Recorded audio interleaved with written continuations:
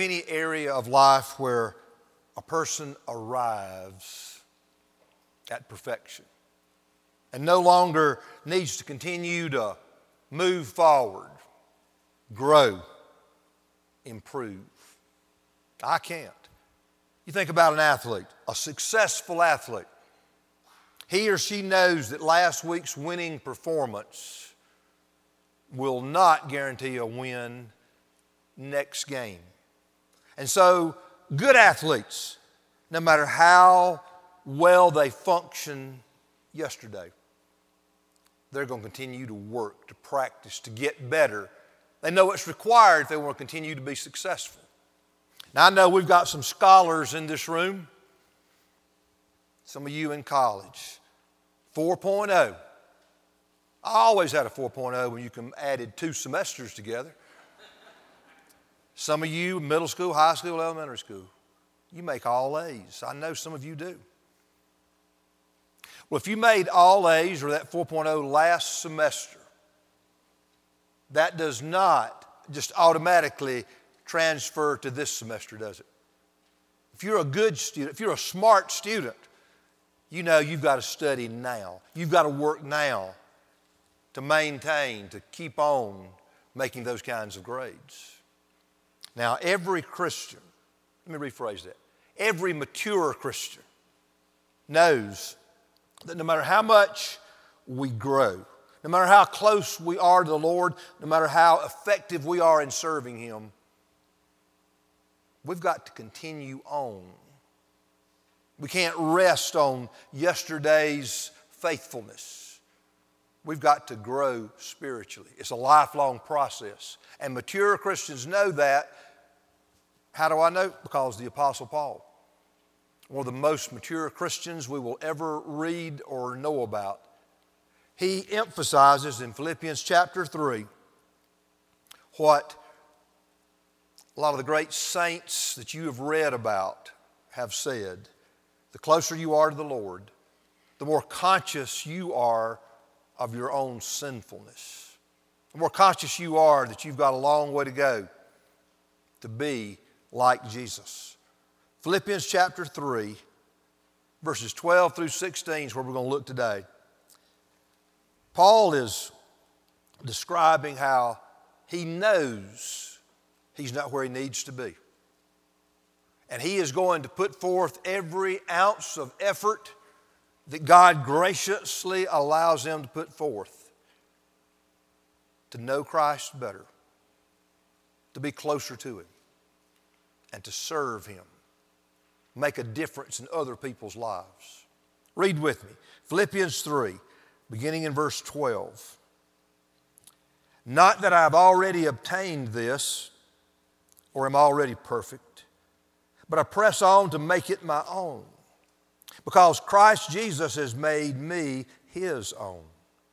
Brothers, I do not consider that I have made it my own. But one thing I do, forgetting what lies behind and straining forward to what lies ahead, I press on toward the goal for the prize of the upward call of God in Christ Jesus. Let those of us who are mature think this way. And if in anything you think otherwise, God will reveal that to you also. Only let us hold true to what we have attained. We are moving through the book of Philippians. We're coming to a part where Paul's sort of bearing his soul to us. He's admitting he comes short of where he wants to be and needs to be.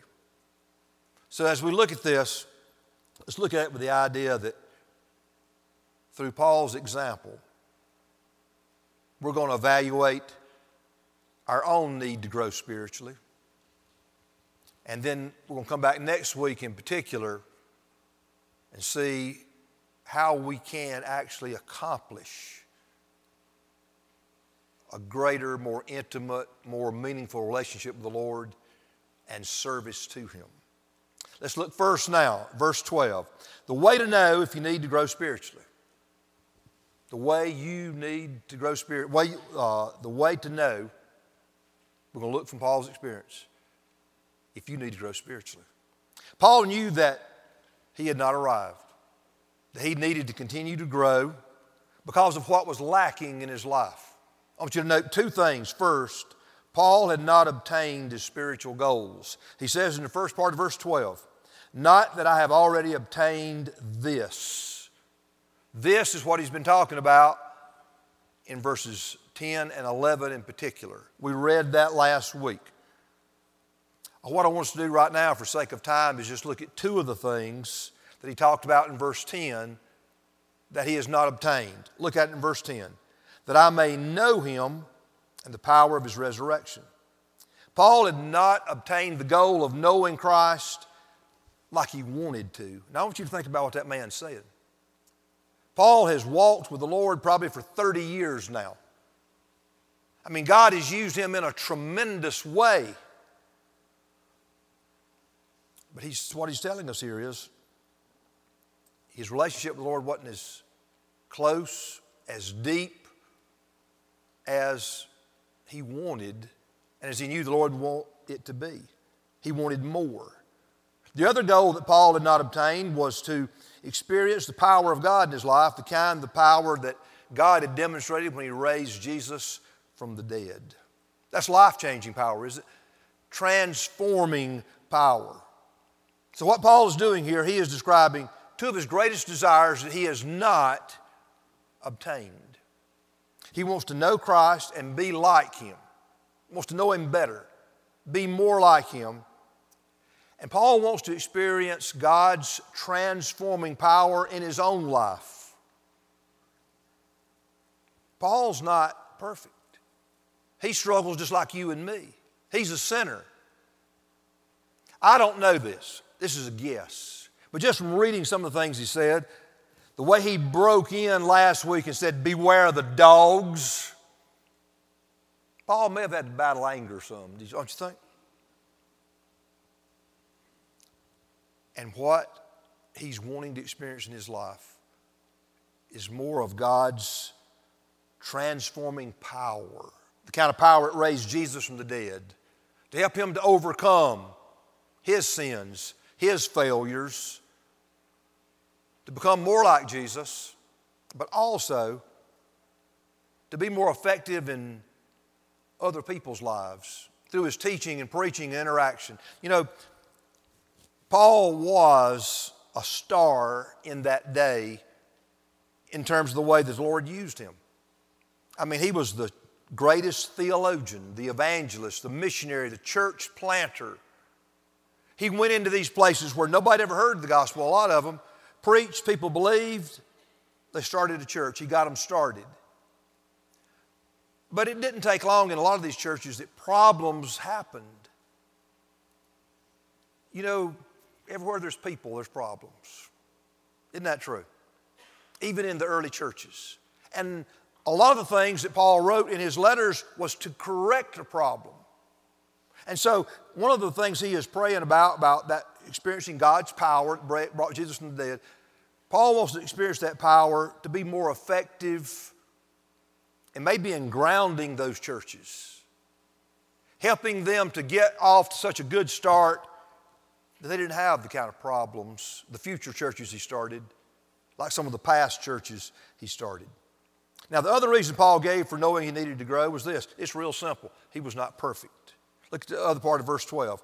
Not that I've already obtained this or am already perfect. Paul was well aware. This is not some kind of, he's not sharing a secret here. He knew it, and everyone who knew him knew it. He was well aware that he was not perfect. He had not overcome all the struggles in his life. He had not developed Christ-like character to the point that he thought he should. Now, you may be thinking, well, nobody's perfect or will ever be perfect in this world, and that's absolutely true. No Christian will ever reach the point of sinless perfection this side of heaven. No one. Paul didn't. So, What does that mean? What does it mean for you to admit to yourself, well, I know I'm never going to be perfect. I know I'm never going to overcome all the sin in my life, all the struggles. I'm never going to develop full Christ-like character. Does that mean that you ought to just, well, what's the use? Let's just don't worry about it.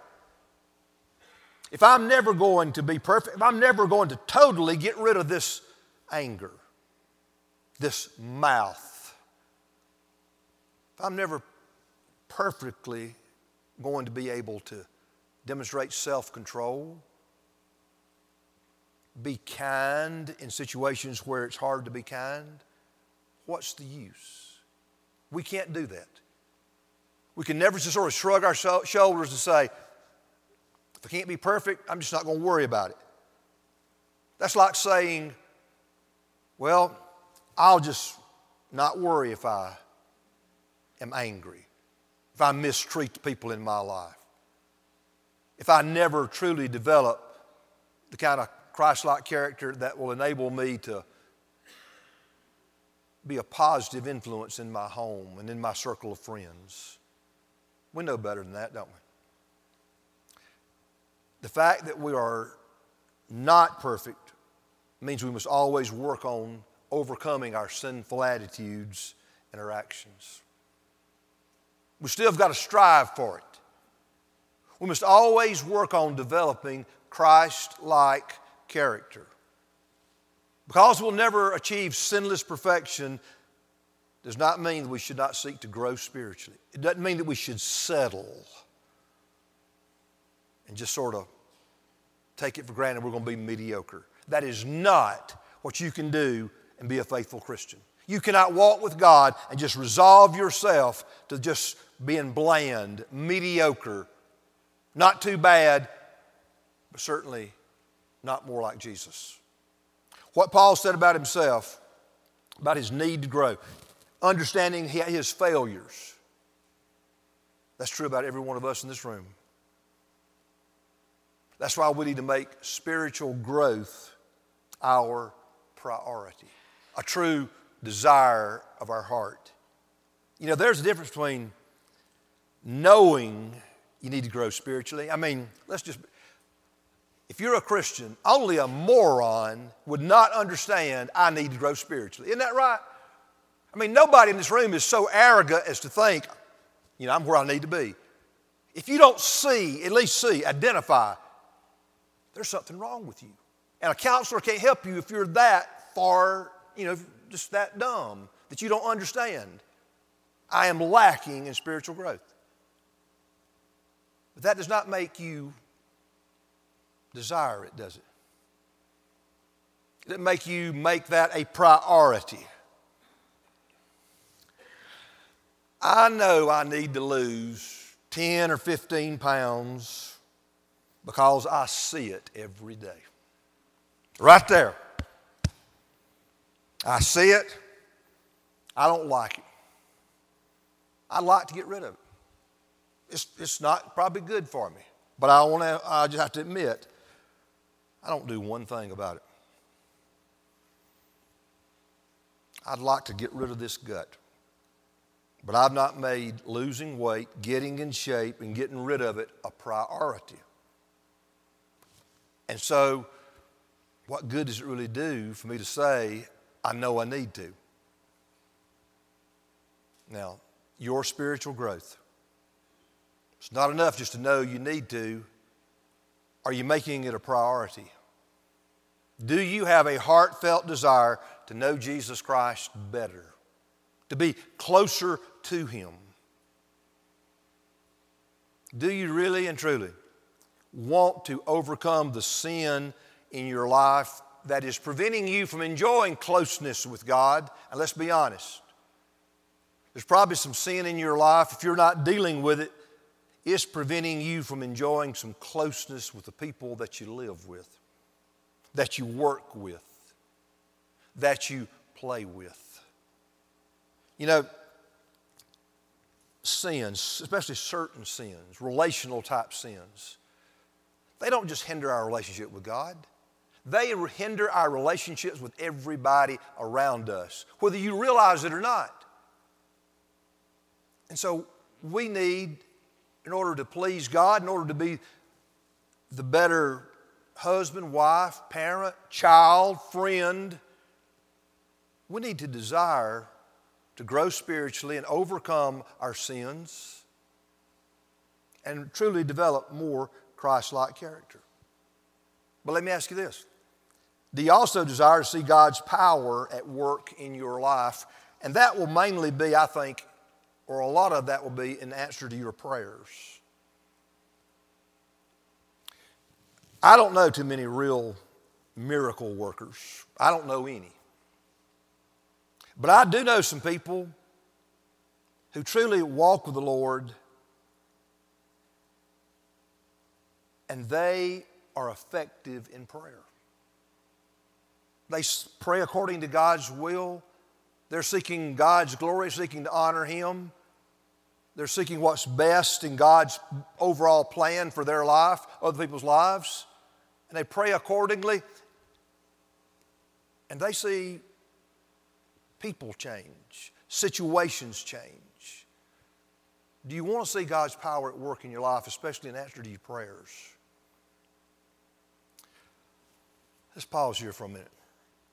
Have you ever thought about how God saved you for the very purpose of making you more like Jesus, enabling you to experience His presence and power in your life?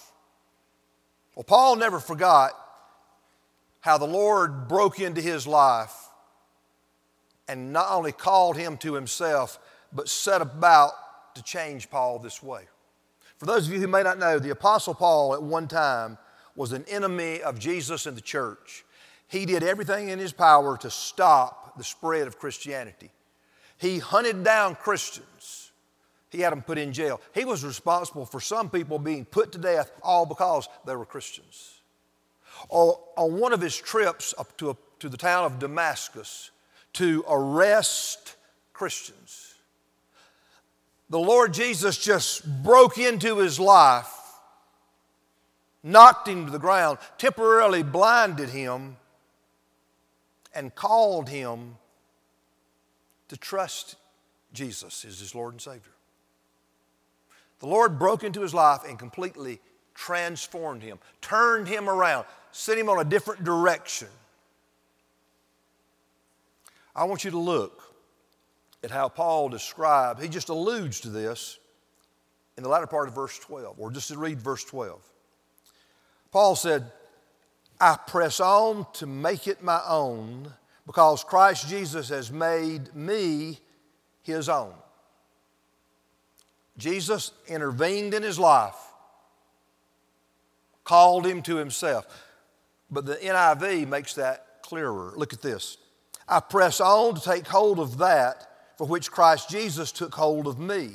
And then the New Living Translation makes it even clearer. I press on to possess that perfection for which Christ Jesus first possessed me.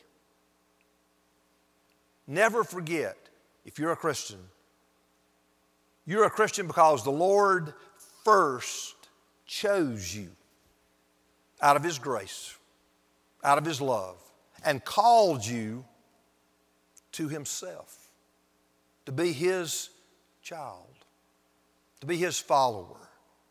And He did it for a purpose. Now, sometimes the New Testament describes this call as coming from Jesus. The Apostle Paul's initial call came from Jesus on the road to Damascus. Well, Jesus Himself describes to His disciples how He called them. Look at this. Jesus said to them, you do not choose me, but I chose you and appointed you so that you might go and bear fruit that will last. I mean, Jesus is emphasizing to those disciples, you are a follower of me because I chose you. I called you to be with me, to be mine. And I called you not just to be mine, but to do such a work in your life that it makes a difference in how you live and you produce spiritual fruit. You demonstrate that you're mine by the way that you live, is what he's talking about. But more often than not, when the New Testament describes our call, it describes it as coming from God the Father. A good example is Romans 8, 29 and 30. I want you to look at this. For those whom he foreknew, talking about God, for those whom he, God the Father, foreknew, he also predestined to be conformed to the image of his Son, in order that he might be the firstborn among many brothers. And those whom he predestined, he also called. And those whom he called, he also justified. And those whom he justified, he also glorified. Strong emphasis on God's work in us to call us to himself. But what I want us to note in this is that God's call is always for a purpose. Jesus said, look at it again. I chose you and appointed you so that you might go and bear fruit, fruit that will last. God the Father, his call, look at it. For those whom he foreknew, he also predestined to be conformed to the image of his Son. If you are a Christian and you look at this, what these statements say, you should take comfort in knowing that God, just out of his grace and mercy and love, chose you. He called you to be his child by trusting in Jesus as your Lord and Savior. You didn't deserve it. You didn't do anything to earn it. Your salvation was completely a gift of God's grace. I want you to look at a couple of verses that should be real familiar to most of us in this room, but it emphasizes what we're talking about. It's important for us to get this and let it sink in. Paul says, for by grace you have been saved through faith, and this is not your own doing. You don't save yourself. It is the gift of God, not a result of works, so that no one may boast. We're chosen, called, saved by the grace of God through faith in Jesus Christ. But it's equally important for us to understand that we're chosen for a purpose. Look at the very next verse in Ephesians 2. For we are his workmanship, created in Christ Jesus for good works, which God prepared beforehand that we should walk in them. Saved by grace through faith in Jesus, but we're saved to work, to fulfill the purpose God created us for. Go back to what Jesus said. He chose us, he chose his disciples to bear fruit, fruit that will last. And God chose us and is working in us to conform us to the likeness of his Son. As we live in this world, as husbands and wives, parents and children, employers and employees, athletes, musicians, or whatever it is that we are and do, God calls us to be his faithful children who do all kinds of good works that are evident to everybody. That we bear forth all kinds of good fruit that's obvious we're children of God, and that we are growing and becoming more and more like Jesus every day in terms of character development. Now, none of us have done that perfectly for one single day. And what that means is we've got a lot of work to do. The good news is that God will help us both inwardly by giving us the desire, or the motivation, and he will help us outwardly by enabling us to see some success, to make progress. We looked at this a couple of weeks or a few weeks ago, Philippians 2:13. For it is God who works in you both to will and to work for his good pleasure. See, salvation is all of grace. God chooses us, calls us, and he works in us by his grace to give us the desire and ability to please him. We have every reason to be confident that we can grow spiritually. You, if you're a Christian, I don't care who you are, what you do, how much is going on in your life, if you're a Christian, you have every reason to be confident that you can grow spiritually. So let's start looking now at what spiritual growth results. Number two, the way to respond is, and I've changed this has been on the screen. The way to respond when you get serious about growing spiritually. As I said, everybody knows they need to grow if you're a Christian. We're going to look at now the way to respond when you get serious about growing spiritually. I want you to look at the action words that Paul uses to describe the effort that he put forward to be what God has called him to be. Look at this in verse 12. I press on to make it my own. 13, straining forward to what lies ahead. Verse 14, I press on toward the goal for the prize. You know, should know, Paul's not talking about working for salvation, but he is talking about disciplining ourselves and cooperating with God as he works in us to make us more like Jesus. Let's go back to that example about me needing to lose weight. Do you know the reason why I have not lost this gut even though I'd like to? Be honest. I'll just be honest. I have not exercised any self-control or personal discipline in what I eat at night between supper and bedtime. That's my downfall. I know that. I love to eat potato chips. I love Little Debbie square cakes. If Will and Olivia don't get them all, I love to eat one of those at night. Now, some nights after supper, I start thinking, I'm not going to do that tonight. I'm not going to eat a single chip. I'm not going to eat one little cake. But at some point, I hear Little Debbie calling my name. At some point, these, what would you call them, fat cells start crying out for potato chips. That's a silly illustration, I know, but it can shine light on the spiritual warfare, the real, serious warfare that every Christian experiences. Paul describes it in Galatians 5:17. I want you to look at this. This is what's going on in every Christian life. For the desires of the flesh, that could be translated sinful nature. That's what he's talking about. For the desires of our sinful nature are against the Spirit, the indwelling Holy Spirit who is seeking to make us more like Jesus. For the desires of the flesh are against the Spirit, and the desires of the Spirit are against the flesh. For these are opposed to each other to keep you from doing the things that you want. Your sinful nature does not want you to grow spiritually. That's why you have so many temptations to do sinful things. I mean, you think about it.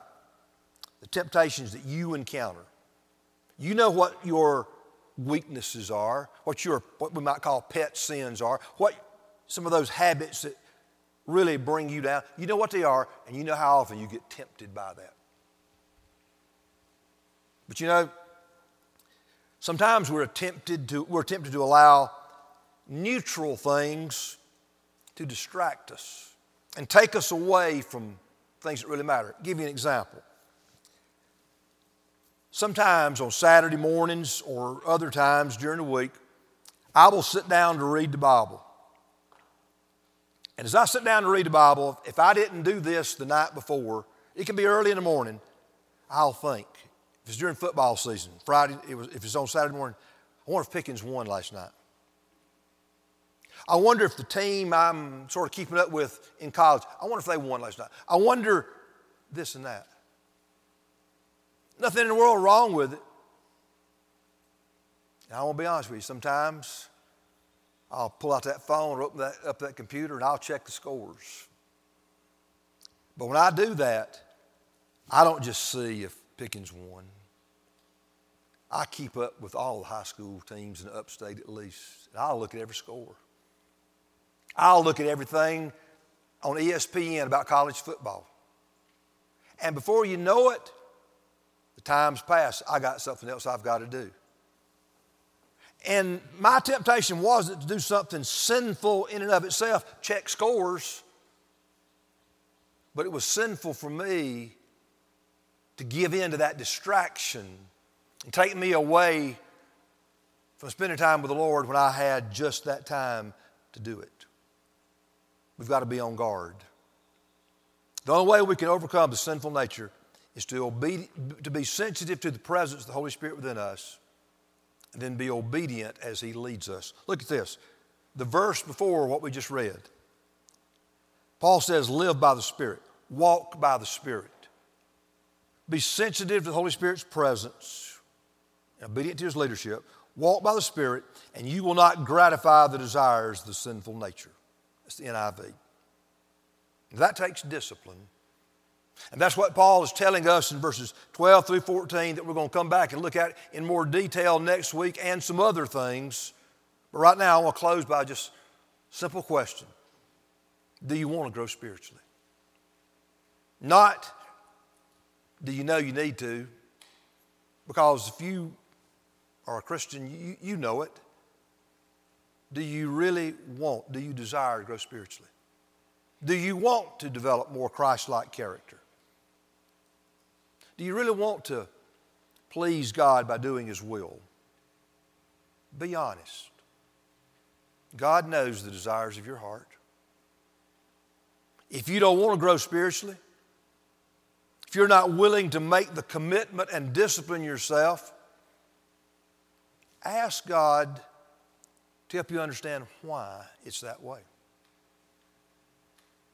If you have never, and the whole thing I'm preaching about this morning, it's just a turnoff to you. You have no desire to grow spiritually. You can't be a Christian.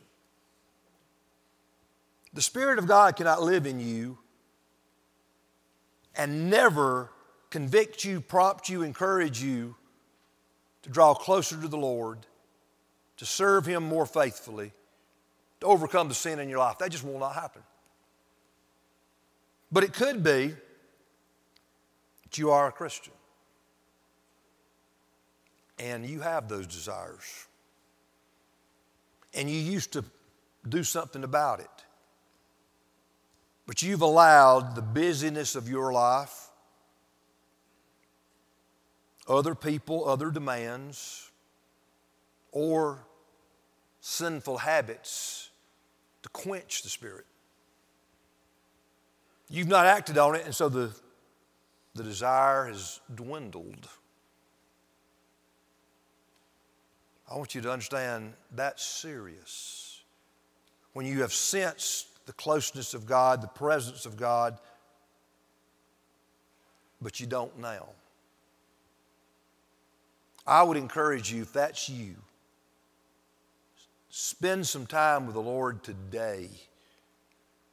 Admit your sin, your selfishness, your preoccupation with whatever else it is that has hindered you, gotten in the way of your relationship with the Lord, and draw back close to Him.